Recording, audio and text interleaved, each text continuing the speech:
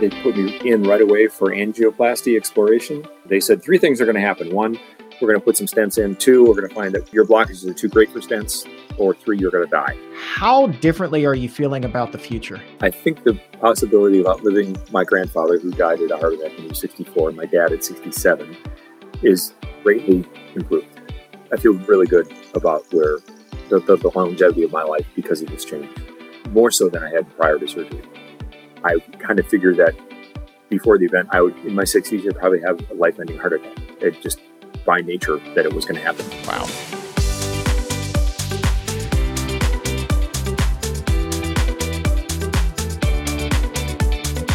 Welcome to the Exam Room Podcast, brought to you by the Physicians Committee. Hi, I am the weight loss champion, Chuck Carroll. Thank you so very much for raising your health IQ with us coast to coast in the U.S. and in more than 150 countries. Hi to everyone listening in Fontana, California, Cary, North Carolina, and Naples, Italy. Wherever you are, we appreciate you helping to make the world a healthier place. This is episode 21 of season 6, number 417 overall. Imagine that you are on a bike ride, one that is hundreds of miles long, and you've already been going for days. And then you wake up one morning and something just isn't right. It's a wake-up call that you don't want, because it turns out that something is something quite sinister. It's your heart. And now it's failing. This was not a work of fiction for Tony Schiera. This was very much real life. And this fateful day for him happened right in the middle of a bike ride from Indianapolis all the way to Washington, D.C. It was just as if he had pedaled until his heart gave out. But while his heart was in danger, he was not about to throw in the towel. And this near-fatal experience has transformed Tony inside and out. He now has a new way of living, a new way of eating, and his health evolution has trickled all the way down and touched his family. And hopefully now, it will also extend down to you and a lot of others today as well. So Tony is here, along with his wife, to clue us in on how that dark day became the starting point for his brighter future. But first, you've been hearing us talk about this for a while now. Our big Exam Room Live and in-person event at the E-Bell in Los Angeles on March 30th. And now we can break some more news. We have 2 more big guests that we can announce. Samantha Harris, former host of Dancing with the Stars, she will be coming to hang out with us that night. So if you love that show, you love Dancing with the Stars, here is your chance to meet an incredible face of the show. So she's going to be there talking about her healthy way of eating, plus the coaching program that she now has. I love the name of this, Your Healthiest Healthy. Samantha Harris, she will be joining us, and then also that night, plant-based blogger and author Toni Okamoto from Plant-Based on a Budget, she will be there as well. And her new book, Plant-Based on a Budget, Quick and Easy, comes out next week, and so hopefully she's going to be giving us some yummy eats to whip up from the book that night as well. Plus, Doctors Neil Barnard and Christy Funk will be there, and at least one more big special surprise guest still to come. Tickets for the night start at just $15, and VIP tickets include a phenomenal dinner before the show, exclusive giveaways, photo opportunities, and priority seating once the podcast begins at 8. So it's all going to be phenomenal. Hope to see you there. Get your tickets today, pcrm.org/events, or just click the link right now in the episode notes to reserve your seat. It is time now for an extraordinary tale of survival. Tony Schiera stared death in the face. He fought to live, and then he fought to change his life. And with the help of his wife, he did just that. Tony is proving that even if heart disease runs in your family, even if it strikes you, you can still march toward a healthier future, even when it looks like all hope is lost. Tony and Rachel Schiera, right now on The Exam Room.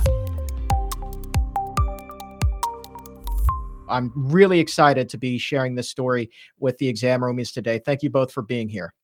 Thank you for having us. Thank you. Tony, let's jump right in here. So this happened July of 2021.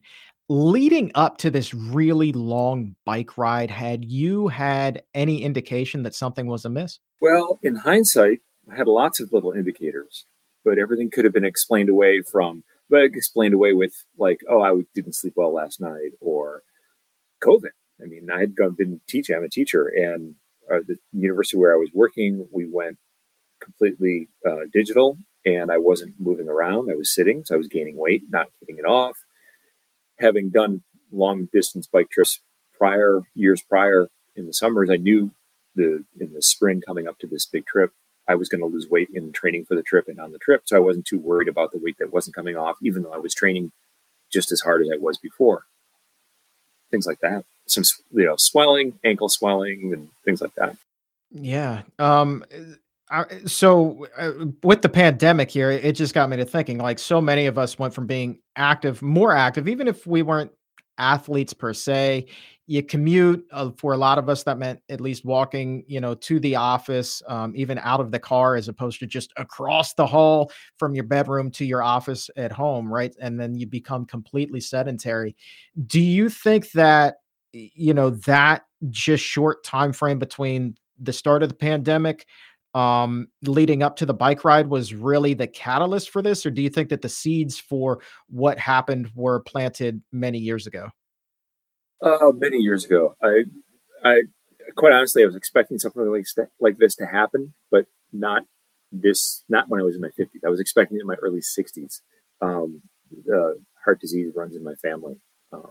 And at the time, we had thought we were doing okay with our diet, even though about a year prior to this, we were not living together. Rachel started a new job here in South Carolina, and I stayed behind in Pennsylvania so our son could finish high school. And we were eating like two single guys, a lot of meat, not much in vegetables, but I'm sure that contributed to it. But it wasn't anything that this was in my family, and I don't think the diet that we ate in that year could have contributed to blockages that I had. They did, but not like we were good before. Now they're bad. In that year, it wouldn't have done that.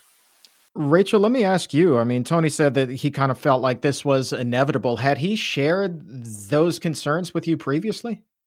Oh yeah, I mean, the heart conditions within his family, I think it's artery blockage is mostly what your family struggles with. I knew this because his father had issues, his brother has issues.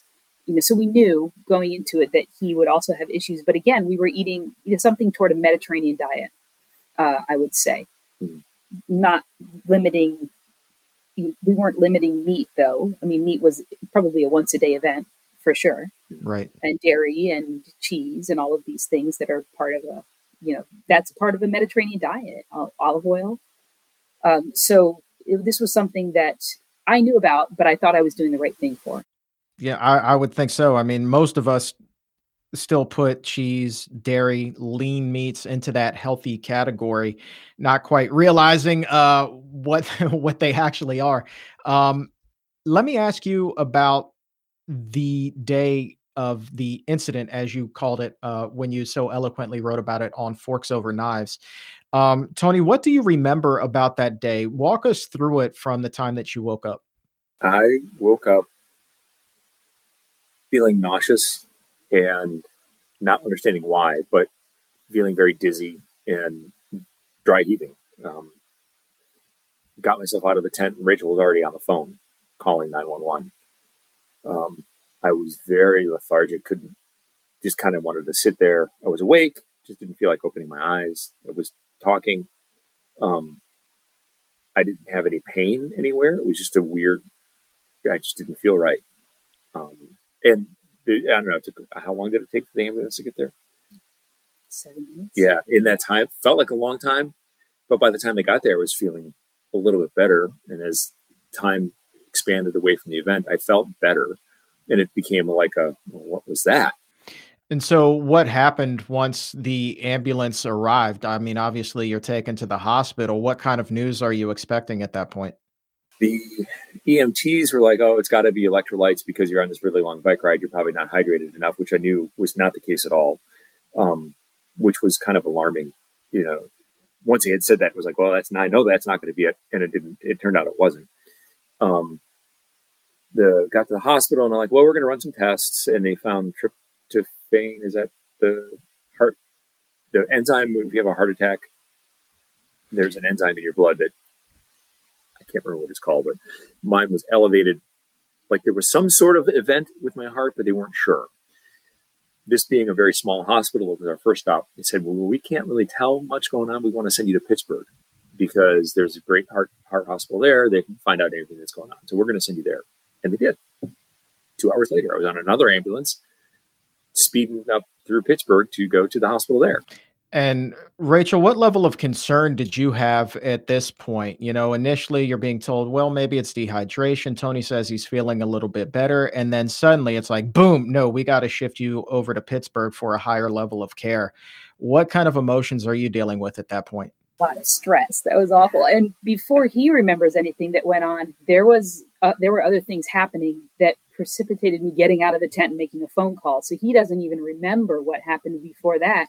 He woke me up at about 6:30 a.m. moaning, and I could not rouse him, even though he was sitting up and he had his eyes closed, but he was moaning and making noises. I couldn't get him to stop moaning, and he wasn't responding to his name, and I even shook him, and he wasn't responding to anything. And then he took a great big deep breath, and he just collapsed on his pillow, and he stopped breathing. And that's when I stepped out of the tent. So there was a lot of concern because nobody could articulate what that was about. Nobody could define what that had been. So there was a lot of concern on my end. I mean, I just felt like I had no idea what was going on. So there was a lot of stress and a lot of concern. And also, this is the other thing. We had no car. Like we were on our bikes. We were on, right. These are contained bikes. So we had no vehicles. We had a tent. I had like one set of clothes. Like we were disgusting. We smelled bad. We'd been biking for many weeks. And so there, there's just a lot of stress going in a lot of different directions. Before the day, how far had you come? You departed from Indianapolis. Where were you at this point when everything started? We were probably at mile like 700. Okay. 750. 750 of our trip. Yeah. That's a heck of a long way to be riding. That's for daggone sure. Especially with multiple blockages. I was very impressed. No kidding, right? So let's get back to Pittsburgh then. You're whisked there, and I'm assuming that they run more tests. What did you discover at that point? Got there. They put me in right away for angioplasty exploration to see what the status of. And they said 3 things are going to happen. 1, we're going to put some stents in. 2, we're going to find that we can't have any blockages. Your blockages are too great for stents. Or 3, you're going to die. But that was what I was told. And they went in and signed this paper. Yeah, signed this paper. So they went in and they found, they said at least 3 that were 80 to 100% blocked. And then Rachel finally showed up and they said, well, we want to get you in for bypass surgery. This is a Friday. The surgeon, we're sure, probably can do it on Monday afternoon. But you're going to stay in the hospital until Monday. And then sometime after that. Mm. So again, like, even though you say you were expecting this at some point, this still must have hit you like a ton of bricks, right? Yeah, definitely. Yeah, definitely. And the other piece of this is that he's so fit. He's made a 700-mile bike ride. We both have. Mm-hmm. Plus all of the training that goes into that beforehand. And so, on the outside, he had definitely some weight to lose, but he was, he's quite fit. So that's the other thing that it's like, how could this have happened if you exercise so well? And that's definitely something I still hear from people is how could he have had this happen? He's so fit. Is that something that you said to the doctors? I'm curious what their take might have been. I don't think we ever asked No, they weren't. It's not the kind of I don't want to name the institution, but it's not the kind of institution that would have responded to that with any sort of explanation. Gotcha. Explanation or even acknowledgement of it. Because of that, I was so far out of the age range, health range. I don't know what else. Even because I was so young. Dietary range of the people that normally have bypass surgery at this institution. The fact that I had been on this bike ride, we were riding 50 to 70 miles a day, and it suddenly stopped. And after the surgery, they wouldn't let me eat anything until I farted. And that was so hard because my body was screaming for food because of all the activity. You know, the body's still at that level, but even though I'm not doing anything, and it's been 3 days, but I was just dying of hunger, figuratively speaking. Very, very uncomfortable because of that. Even more so uncomfortable from that than from the surgery. But there was no you're like, I'm sorry, we have to have you pass gas before we can give you anything to eat. Yeah. So it was that idea that I didn't fall into the category of the people I normally treat. So I want to ask you the morning of the surgery. I mean, you've got the three options that are laid out in front of you. The last of which is really not the one that you're hoping for. I mean, I know that this is I don't want to call it a softball question, but I think a lot of people who have never been in that position are curious about what that actually feels like from the patient perspective. What were you dealing with before being wheeled in? That's not a softball question. No, it's not one I actually has been asked. I was more honestly interested in the machinery that was going to be going on. And in fact, as they wheeled me in, I saw the heart-lung machine that I was going to be bypassed through, and I was asking them a little bit about it. Maybe that was to take my mind off of the impending surgery. I'm not sure, but maybe it's fatalistic. I'm going to live or die. It could be today, or it could be in 15 years. It's kind of that's what was going on in my mind. And what about for you, Rachel? What was it like from your perspective? It was very stressful.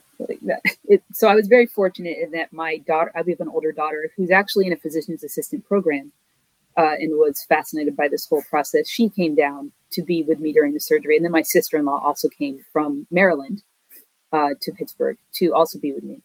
So all of the stress and concern that I was feeling in place of him just wondering about the heart and lung machine, I got to do all the other emotional stress and processing. It was a super stressful experience and definitely not one I would want to go through again.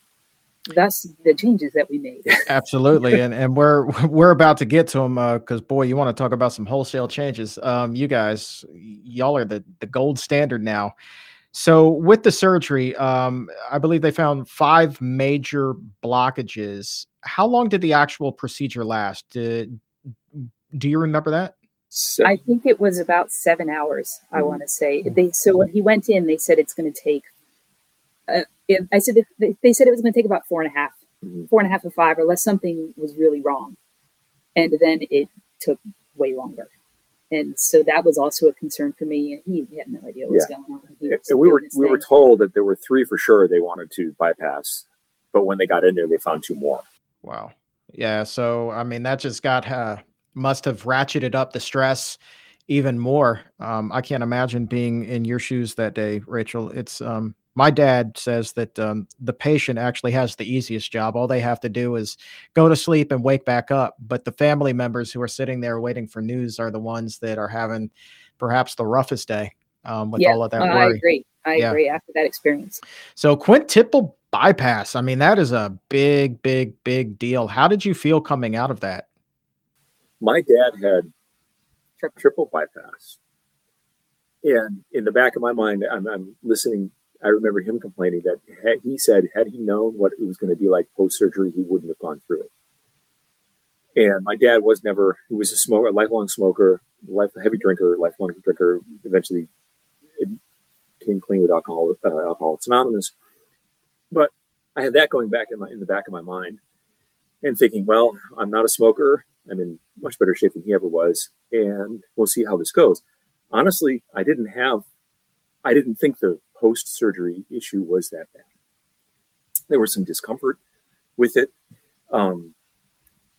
I didn't call for any. I called once, I think, for some morphine, and that was it. Okay, here I got to be real with you. He doesn't remember a lot of the post-surgery stuff. Gotcha. Again, that was mine to carry. So right. Of course, your burden to bear. I got you. So let's talk about this. In reading your story that you wrote, one of the things that really stuck out to me, and one of the biggest reasons why I wanted to have you guys on the show was, well, you started to talk about, well, what can we do to make sure that this doesn't happen again? What dietary changes, what lifestyle changes can we make to ensure that he's healthy moving forward? And the quote that you were given was essentially the cardiologist made it clear to take the medication and eat whatever you want, but expect to be back within 10 to 20 years for a redo. I mean, that must have been mind-numbingly frustrating. That certainly was not the answer you could have been hoping for.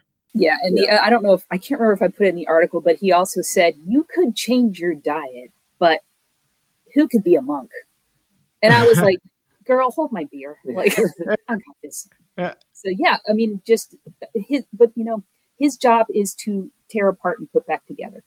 That's what a surgeon's job is. And it's unfortunate that is the case within this world of medicine that we live in, but that's what a cardiologist does, a lot of the time.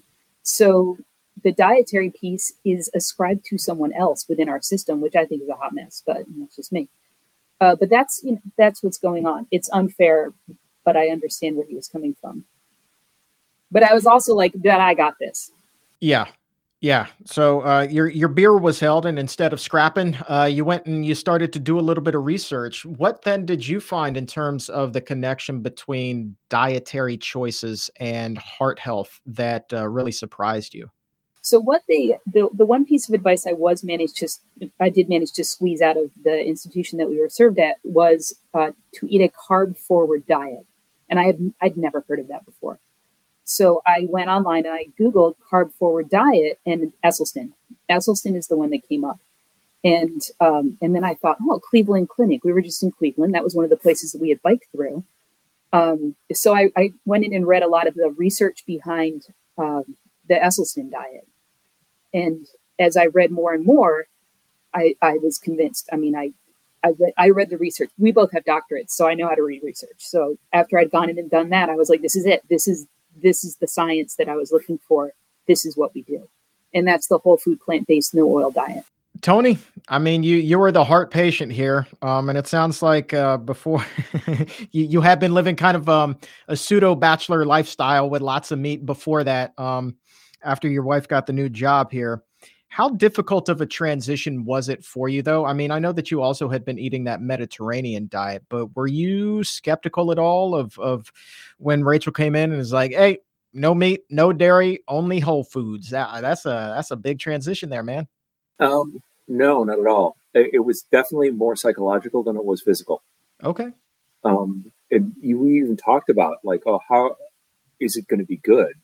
We've lived all over the world, and we're familiar with different foods, and we knew it was going to be okay and good, but if I can't have steak, that the mouthfeel of what a steak is, and mixed with the mashed potato and green beans and all that, it's going to be missing all of that, that experience. As we stayed in Pennsylvania for 2-3 weeks in our daughter's apartment. She was off working at a summer camp, so we were able to stay there for my post-operative recovery period. And that's when we began to experiment. And every day, Rachel would work a little bit in the kitchen and say, okay, let's try something. Let's try this. And we came across lots of different recipes and substitutions and things to do. And it became clear over that few weeks we were there that, okay, we could do this, because it's not so much the flavor, but the texture of food that we enjoy, that I enjoy, that we can approximate and get close. And we've done pretty well. There's only one or two things that we just can't do. Cheese is one of them. And particularly, I'm a Wisconsin guy, born and raised there for my first 10 years. So I miss hard cheese, like no business. But stuff that we found, it's all comes out like a nuclear cheese, like a liquid cheese sauce for. It's good. Don't get me wrong, but it's just not the same. Cheese. Hey man, look, the thing that I love about a whole food plant-based diet is the creativity. You guys were just talking about replicating those flavors, even some of the mouthfeel. Save the hard cheese, which one? I'm not sure. I'm kind of with you guys. I'm not sure that I've seen a good recipe for that out there just yet, but I'm sure that it's coming. That's the thing. It's because you can't have any oil in it. That's the trick. There you go. Unless you found something for us. You got something for us, Chuck. If I had one, I would gleefully share it with you right now, but the search continues. So if somebody's listening or watching right now, one of the roomies who's really plugged into the plant-based scene. Roomies are the best. If they know, they got something for me, right? I'm telling, come on, let's crowdsource this thing. All right. That'd be great. Cheese it up. The healthy cheeses, bring them on. The hard cheese. Yeah, I got the liquid cheese knocked. I got that one done. It's got to be hard cheese. Got to be the hard cheese. Have you guys had Rip Esselstyn's cheesy chickpea recipe? That is not a hard cheese by any stretch. I think I've done that one. So simple, so good. It's nutritional yeast, liquid aminos, chickpeas. Yep. Boom, done. Shout out to those Esselstyn recipes, man. Those are I mean, yeah, Rip, man, he's got that down. And the new book that Jane and that they just put out, the Woman Warrior. Yep. That one. Yep, How to Be a Plant-Based Woman Warrior. They were just on the show not too terribly long ago. I know, I listened to it. They are a trip. Oh, well, I don't have to tell you. Those two are like, I love them, man. If you could bottle their energy, man, I'm telling you what, that's your $1 million ticket right there. Yes, so you start making these dietary changes. You've just had the surgery. Your blood pressure going into this had been borderline high. I believe your cholesterol might have been also elevated. How did those change as your diet progressed? Can I do this one? Yeah. Okay. That one. This was a scary thing that happened. So his body reacted positively so quickly to this dietary change that he went hypotensive, and we had to take him to the emergency room, and they couldn't figure out what was going on. They just were like, he's hypotensive, lay off the medicine for a little bit. He went back on, and then he went hypotensive again. And when we called the cardiologist's office, they were like, take him off that medicine and just monitor his blood pressure, which we did. And I was so floored when it stayed right. I mean, it was like better blood pressure than I have. And I've always had really good blood pressure. And that's where it stayed. Wow. And the only thing that can explain it is the diet. He's not on any meds for it anymore. So when we're talking borderline high, what was it, before this whole situation unfolded? It was like 140 over 90, typically. 130, 140. Yeah. And what about cholesterol? I know that that improved immensely for both of you here. Yeah. It was elevated. I don't remember my numbers, but I want to say like 260. Yeah. 280. Yeah. Something like that. And now it's like ridiculous. Yeah. I love that. How about yours, Rachel? How big of an improvement did you see? Mine is not ridiculous, but it's still good. So mine was generally holding like around 220, which is, high, but it's not too high. And now last time I had it checked, non-fasting was 180. Tony, how are you feeling today, man? I mean, you look really fit, energetic, dare I say, young and spry. How are you doing, man? I'm good. I'm still coming out of and finding different ways that I'm still recovering from the surgery itself. I feel great. I'm much more conscious of the sleep that I get and the food that I eat. There's still an adjustment period. We were talking the other day about, when this diet first started, I had to eat probably 4 times a day, 4 times a day, just to feel like I was full. And that's getting less and less now. But I did have a 4 full meal day a couple of days ago, and I was full all day, which doesn't happen very often, but I wasn't uncomfortably full and I wasn't uncomfortably hungry either. So I think that's a really important thing. Yeah. Like, this is a long transition arc. I know some people who've been on your show have talked about, it just takes a few weeks. We found that it was a long arc, even until now. Like, we are still adjusting. We're still, our microbiome is still adjusting. Our taste is even shifting. But you're much more aware of it, I think, when you eat like this, because perhaps the diet's so clean. I don't know why. But, I feel very in touch with my body. I know you feel very in touch with your body. So. Yeah. It is a little bit different for everybody. I always worry that, some people think because they hear it from one person, it has to be that way for everybody. But it can be a really quick arc or it can be that longer arc that you're talking about. And the bottom line is you're moving in a healthier direction. And in the case of you, Tony, like it's a much healthier direction. You said at the beginning of the show, like you always expected this to happen when you were in your 60s. Knowing what you do now, with all of the research, you see your numbers improve, your heart's beating healthfully, your arteries, I'm sure, are much more open these days. How differently are you feeling about the future? I think the possibility of outliving my grandfather, who died at a heart attack when he was 64, and my dad at 67, is greatly improved. I feel really good about where the longevity of my life because of this change, more so than I had prior to surgery. I mean, I kind of figured that before the event, I would, in my 60s, I'd probably have a life-ending heart attack. It just by nature that it was going to happen. I know the feeling, man. There was a time when I didn't think I was going to live to see 30. When I was, 420 pounds, I couldn't walk 10 feet without, feeling like I was going to keel over from a heart attack. It was frightening. And now the future looks much different and much brighter. And, there's, I guess there's an immense comfort that comes with that every single day. It just makes me, a little bit happier. And I'm sure it's much the same for you, Mm-hmm. So let's talk about, you also here have lost a little bit of weight. How much weight have you lost so far? Post-surgery, I was like 210 and I'm about 165, 170 now. Yeah. Here's the crazy thing though, like the weight holds, like the weight, we lost this weight and there has been no variation up and down. Yeah. From a year and a half ago, and we're not young. So you expect everybody I work with who's like my age, they're like, oh, the pounds, 10 pounds. I just look at food, I put on 10 pounds. I'm like, I eat as much as I want. My weight ain't going nowhere. Yeah. So that's a real nice side benny. It's for like our exam roomies who are like the old ladies like me.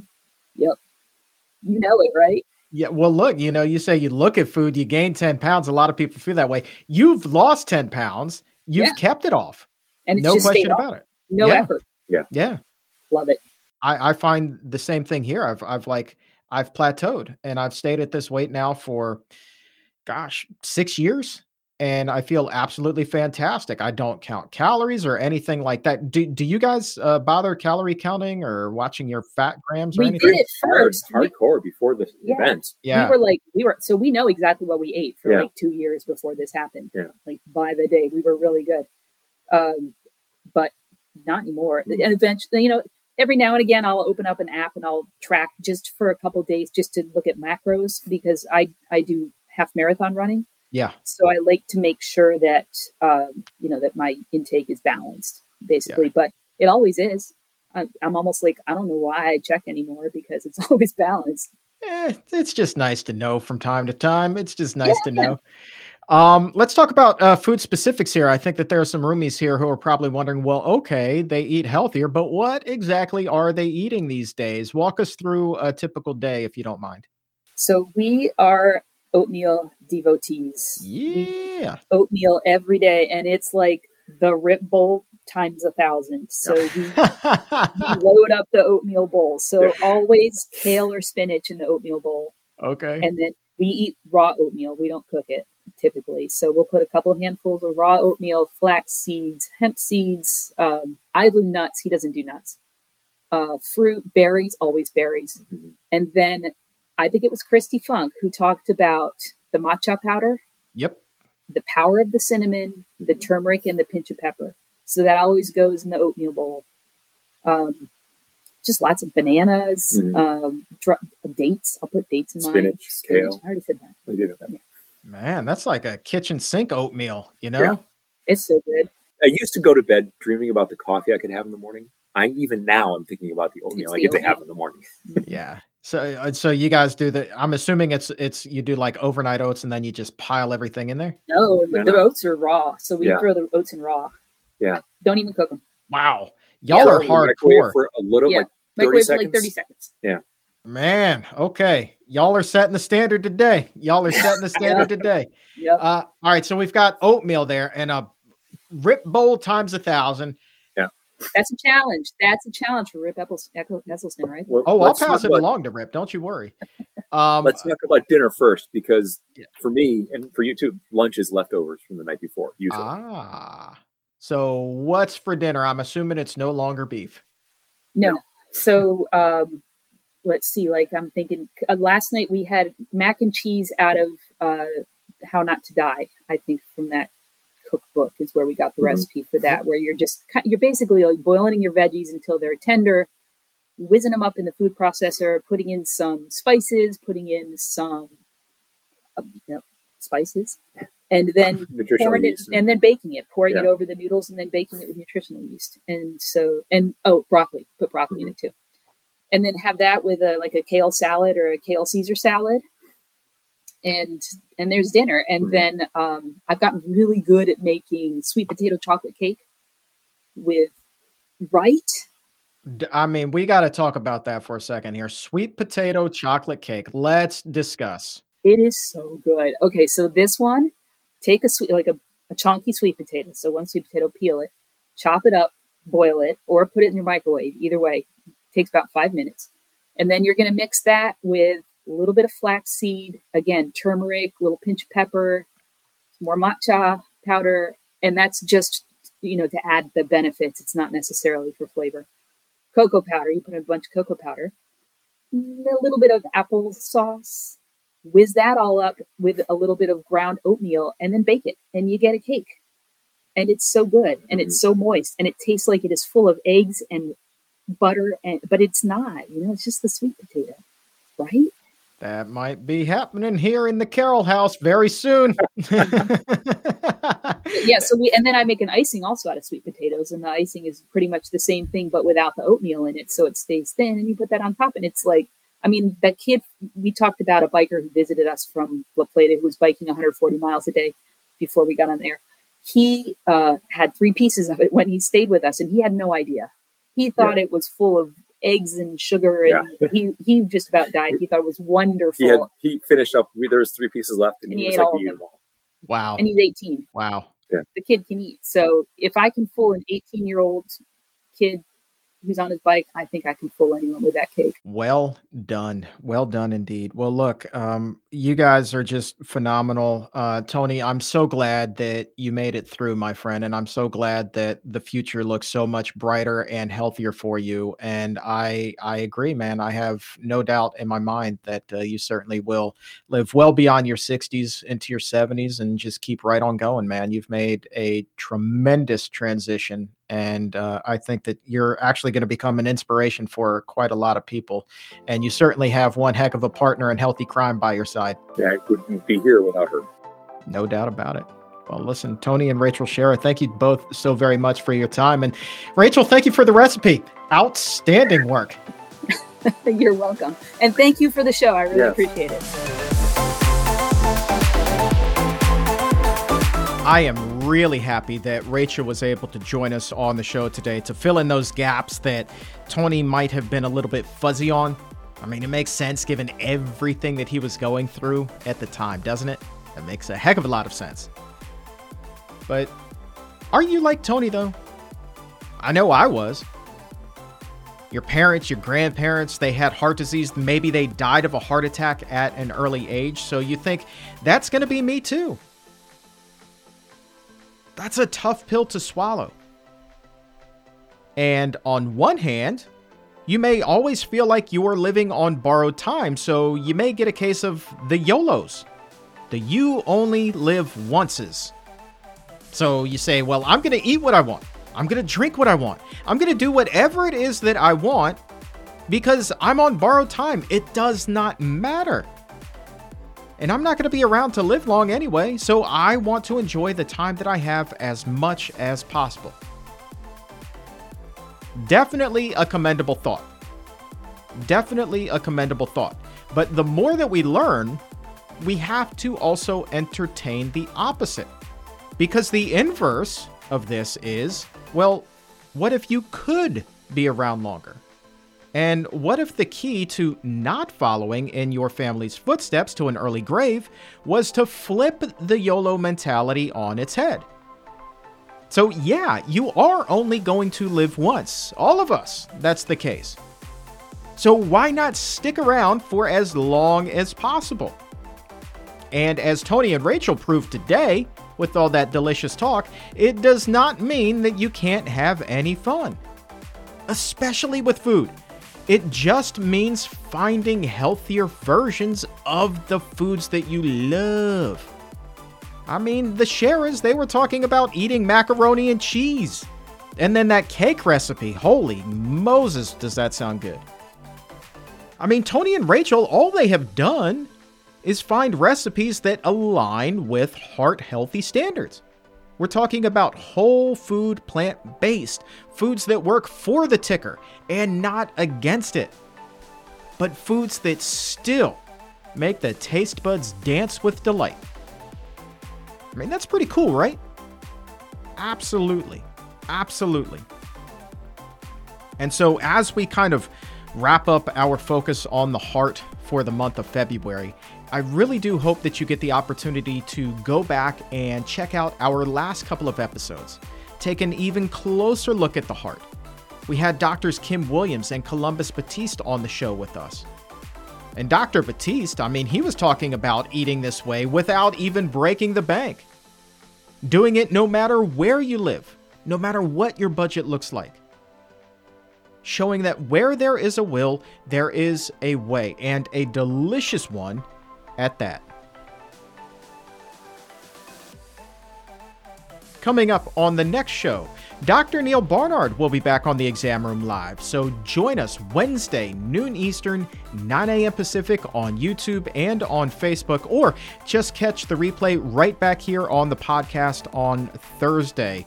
And this week, there are a couple of things that I really hope that we get to talk about. I mean, number one is this Spam Festival out in Hawaii. Yeah, Spam, the canned meat. There's this big old festival, Spam Festival, 20 restaurants all serving up various Spam type recipes. Now, here's the scoop with this. Don't mean to be a fuddy-duddy. Certainly don't want to be a killjoy.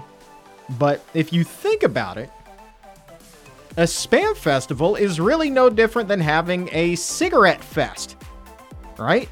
If red and processed meats are known carcinogens, meaning they are known to cause cancer just like cigarettes, well then why is there a Spam Fest and not a Marlboro or a Camel Carnival?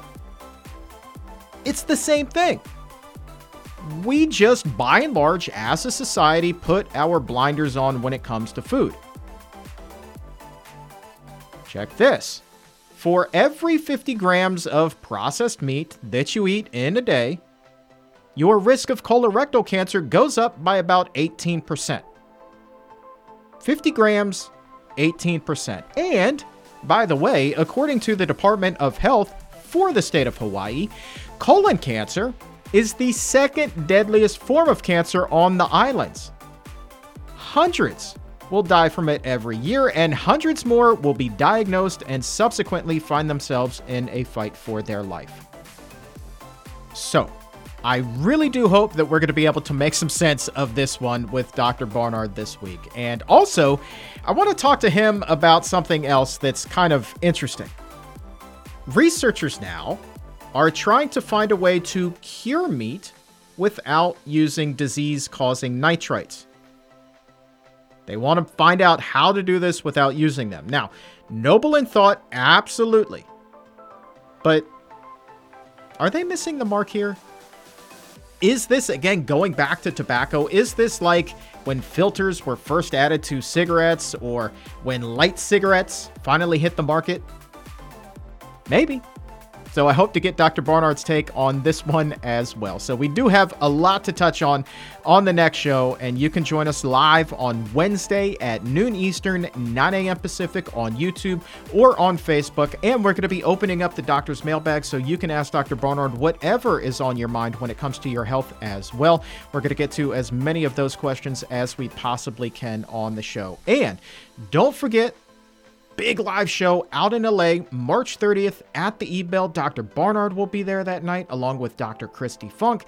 And now, just as we broke at the top of the show, Samantha Harris from Dancing with the Stars will be there, and Tony Okamoto from Plant-Based on a Budget will also be there that night as well.